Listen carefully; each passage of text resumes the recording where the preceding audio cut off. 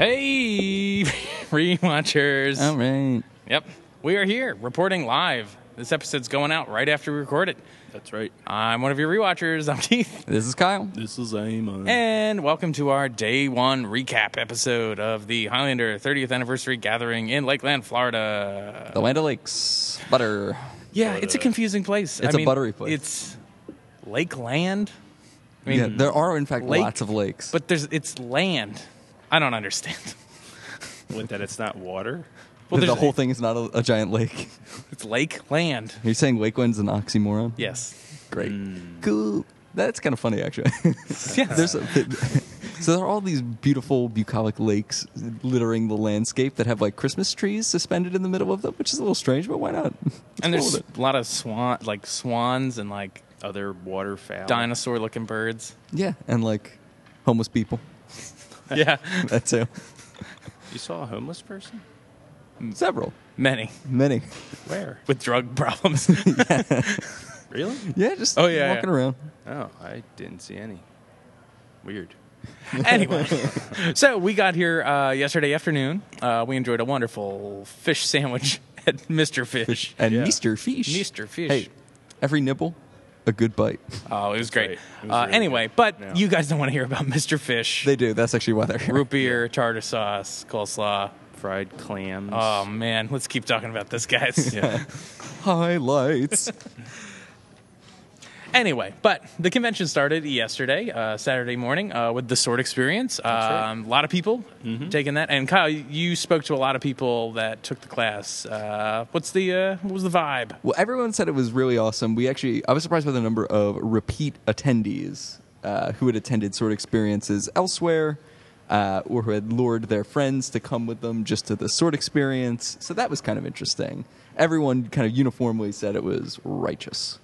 Yeah, and it looked like a workout. People were sweaty and...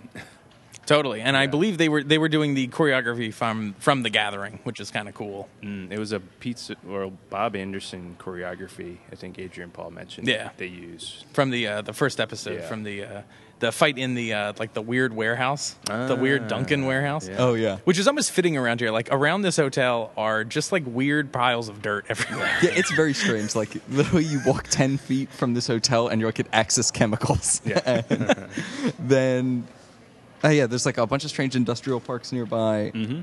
It's kind of an odd town. No. Yeah. So, after that, I guess, Eamon, you attended one of the panels from a non-Highlander star, but a star nonetheless. That's right. The actress Dee Wallace was here. She was pretty funny, pretty blunt. She was basically demanding the audience ask her questions, which I thought was pretty funny. She was like, "I'm not going to sing and dance for you up here, folks." But she told some stories about Cujo, like how she smashed her arm through a piece of glass and then had to run to a house, and her arm was completely cut up and bleeding, and they made her retake the shot before going to the emergency room.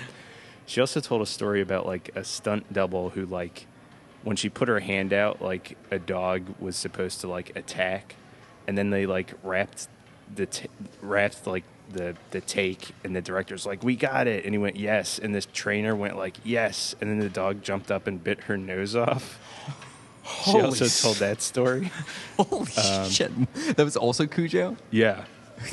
Wow. Ugh. So that dog was a real bad dog. Yeah, apparently. But He was a method acting dog. a method acting dog. She told some good stories about Steven Spielberg and Rob Zombie. It was Two names that don't get often mentioned in the same sentence. They're not mushed together that much. Because she's in E.T. And what was the Rob Zombie movie? I have no idea. She Was didn't say what it was called, but Well, she's got 160 yeah. mostly slasher films under her belt. Yeah. So, She's that's a done lot. of stuff. But it was fun. Yeah, it was a good little panel Awesome. For Dee Wallace. for Dee Wallace. What That's does right. Dee Wallace look like? Oh, boy. That lady. We're not completing that joke. Yeah, I can't. So after that, Adrian Paul and Elizabeth Grayson put together a little surprise for the convention goers here. Kyle, you were the only one who went to that, so you want to tell us what that was all about? Yeah, so this was kind of fascinating, actually. And it was funny. They gave so many like weird disclaimers at the beginning. They're like, we just put this together. This hasn't been workshopped, like blah, blah, blah. So let's critique it here on our podcast. Yeah, exactly. So they put it together very quickly, and apparently, it stemmed from the fact that Elizabeth Grayson has the rights to do like YA novels based on Highlander the Raven. So in any case, it was basically set up. They had 2 desks set up on either end of the stage, with Adrian Paul and Elizabeth Grayson being at one each, and it begins with Adrian Paul 10 to 15 years after the close of the Highlander series, looking up Amanda and writing her a letter. And then it starts this like email or this letter correspondence between the two of them, and it starts off just kind of like surface level and kind of lovey-dovey stuff. They kind of catch you up on where their relationships have gone and things like that. And then slowly a more kind of sinister plot starts creeping into their correspondence. It was very cool. Like a lot of the just like emotional character building stuff was really interesting. Once the plot kind of got going, it was a little hard to follow and very strange. But it's going to be interesting to see what comes of that. Yeah, should I explain the plot of this thing? Yeah, why don't you touch on it just briefly? So briefly, the way it goes is like, I guess somebody takes over. A new person takes over the Watchers with a kind of Horton-esque agenda, and he is looking for the Methuselah Stone, which is not something we've fully explored in where we are in Highlander, but we've introduced the concept of like the shards of that stone. So that Luther was trying to collect for magic reasons. Right. So this Watcher is looking for it, and he's teamed up with an evil ancient immortal who is like a czarist. Ooh. Back in Russia, who may or may not have been involved in killing Rasputin. They team up with this guy Balthazar, and they're like hunting down immortals, and like Mythos is in hiding, and no one can find Joe. So it was kind of interesting. The plot ratcheted up very quickly, so it was like a little tough. But then they did a little dance at the end. Oh. They finally meet up in person and did a little dance, and it was very sweet. Did they do the dance, or was the dance just Just described? They just described it. No, Remember last night when I we held did- your hand and put my other hand around your hip, and we went back and forth together? Yeah, it was rhythmic. Uh-oh. Yeah, hold on. Are we describing a dance? Yes. Okay. Yeah. One thing that was very funny is anytime they were talking about descending into the bone zone, Adrian Paul had like a duck call that he would blow. Wow. What? This is not a joke. That Well, I that mean, was it was like a joke. That was like the alarm to say like the good stuff's coming. Or That was like instead of saying like the good stuff, like is it like the yada yada yada? And then we. yeah, basically. Maybe like I could really. It's like maybe I do just miss a roll in the hay. Next time you come in, we should. And then they would like blow the duck horn. I get it. That's pretty funny. Two things about that. Yeah, I've thoughts. One, we need to be doing duck calls now on the podcast all the time because we talk about that a lot. But also, Yeah, like, but we also use the words. We Yes. use the big kid words. but that's the thing is in that letter, Duncan's sexting game is like ratcheted up. Like he's just like, yo, you want to come over, and he did write that word. He actually just sends the eggplant emoji. No, it was mostly Amanda writing the words, and then Duncan would interrupt her from across the stage by blowing the duck call. Oh, that's cute. Yeah. No. That's funny. It was pretty funny, actually, but it was... Do you want to describe how the stage was set up a little bit? Because it was kind of unique. Yeah, so there was just like a sofa in the middle, and then there were these 2 tiny desks to either side, one of which had a picture of our event promoter, Michael Lashman, on it. With his wife. Yeah, with his wife. So Adrian Paul was just staring at that the entire time. Which, okay, anyway. Yeah, it was like kind of like a living room sort of setup. Yeah. Yeah. With a couch and it's cozy. And for the majority of it, they're kind of just either sitting at a desk or just kind of milling around it. And then at some points, they would, when someone would like disappear for a while, they'd kind of go off stage. Or, Amanda was stationed in Venice at the time. Mac apparently moved to London and has a dog He has a dog? It was established that Matt gets a dog. Ooh. Did they say what the dog's name was? They did not. Though one of the first questions when it was done was, what kind of dog does Duncan MacLeod have? Adrian Paul theorized it would be a large, shaggy dog. Not a Scottish Terrier. Oh, I should have fielded that. Just to workshop this dog idea. Yeah. You got to really ratchet that up. That's the only problem you had with the story, was that the dog was unknown. And that's all they need to fix. Yeah, that's it. Otherwise, just cut print. But it was cool. It was like a half hour or so long. Like I said, a lot of the emotional content I thought was actually very strong. But they teased that they might be working together on kind of building this into something else, like a series of books based on the kind of after years. Also, a weird theory was posited about what happens when you clone an immortal. That was strange. We'll have to get into that later. Well, that's a topic for another time. So we should also talk very briefly that we did a panel. That's right. We conducted a panel called Crossing Swords Live with F. Braun McGash and Anthony DeLongis. So for everyone out there, stay tuned to our Facebook page. We're actually going to have a video of it, which is going to be really cool. Jeremy, the director of the Highlander fan film The Watcher, did a great job filming it. And so we're going to be putting that together in the next week or so. And we're going to be releasing that episode to you. But we sat down with them for about an hour and had a great conversation about their involvement on the show, how they got started into swordplay, and their philosophies on stage fighting, screen fighting, all that sort of stuff. It was really exciting. Yeah, it was very exciting. We also got some unique little anecdotes that hearing the two of them talk together about how sword fighting works is pretty incredible, because we at least were able to speak to Anthony DeLongis once in the past, but we can't quite speak the same language when it comes to the ins and outs of sword play and martial arts and things like that. So hearing the two of them bounce off each other was very interesting. And you got a little first-hand display of Mr. DeLongis's whip work. Good gravy. This might have been, I think this is the highlight it didn't even happen to me, but this is my highlight, I think, of the convention so far. Yeah, so he just had me stand and just started cracking the whip in my direction, which is incredibly intimidating. But he's got like a big smile on his face when he did it, so that was at least like calming. But yeah, then he like had me stick a pen out and like would wrap the whip around the pen. Did he wrap it around your neck as well? Or was it my your arm? Okay. But like he did in my head, I was like, get his neck. Yeah, yeah, I deserve it. One of the things that was kind of funny though is like he did it once really loosely around my arm, and I was like, oh, okay, ha ha ha. And he's like, no, but like that can go differently. And then he does it again, and it was very tight on my arm. Like he was pulling me.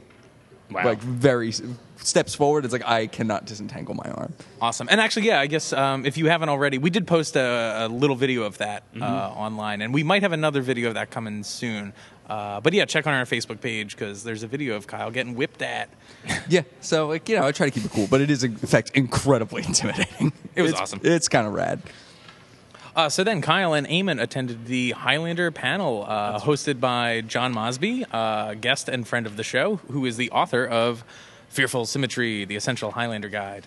And it was intended by F. Braun McGash, Anthony DeLongis, Elizabeth Grayson, and Adrian Paul. So do you guys want to tell us a little bit about what was talked about there? Yeah, there was some fun inside stories. Adrian Paul told a pretty intense story about the actor who played Ursa. Yeah, and he also has a very funny French impression. Yeah. I guess that guy was technically Belgian, but still.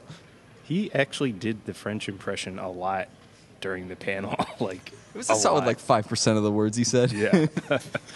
But apparently the actor who played Ursa got really drunk on set. I think somebody told us this before on the podcast, but we got a little bit more detail.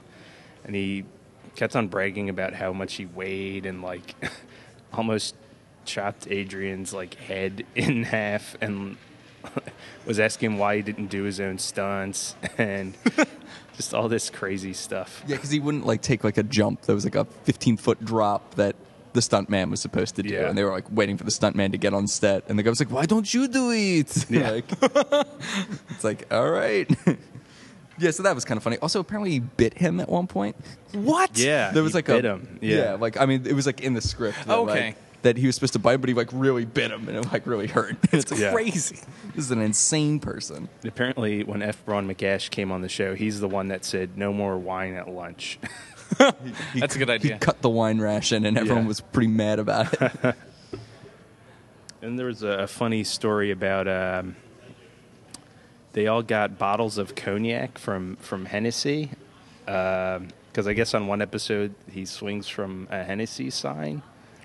And it was pretty funny. I forget. Oh, Jim Burns, Liz Grayson, and Adrian Paul polished off 3/4 of a bottle of cognac in Adrian Paul's Paris hotel room. That was pretty funny. That's about right. That Yeah. sounds good.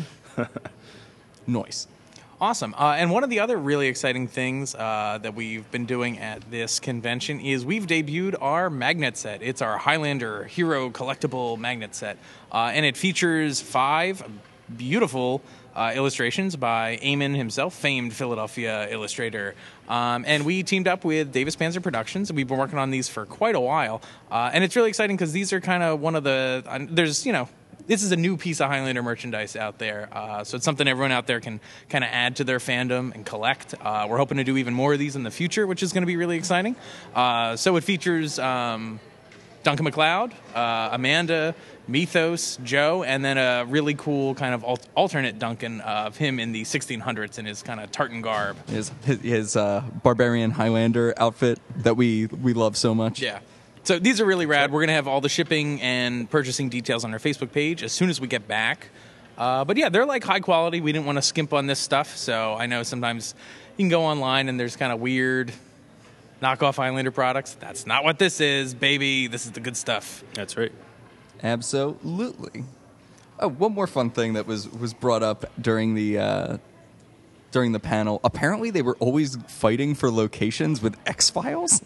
Oh, right. Yeah. Which was filming in Canada at the same time. So apparently that happened a few times. So they'd have to accelerate shooting because the X-Files crew needed to come in. You know, I've been meaning to mention this, I think all season, and I keep forgetting to, is I've been rewatching The X-Files as well recently. And it's also shot in Vancouver, of course. So, 2 things. Highlander actors are all over the place. It's the same cast half the time. All the guest stars are, oh, that's that villain from that episode. That's that doctor from this episode. Which is kind of fun and just kind of cool to recognize those people. But also, the locations, as you said, they'll be walking down alleys and streets, and it's oh, I know where that is. That's where Duncan fought whatever, like a monster. Yeah. That's where he fought those evil cockroaches in that episode of X-Files, right? Yeah. That's where he fought that sewer monster.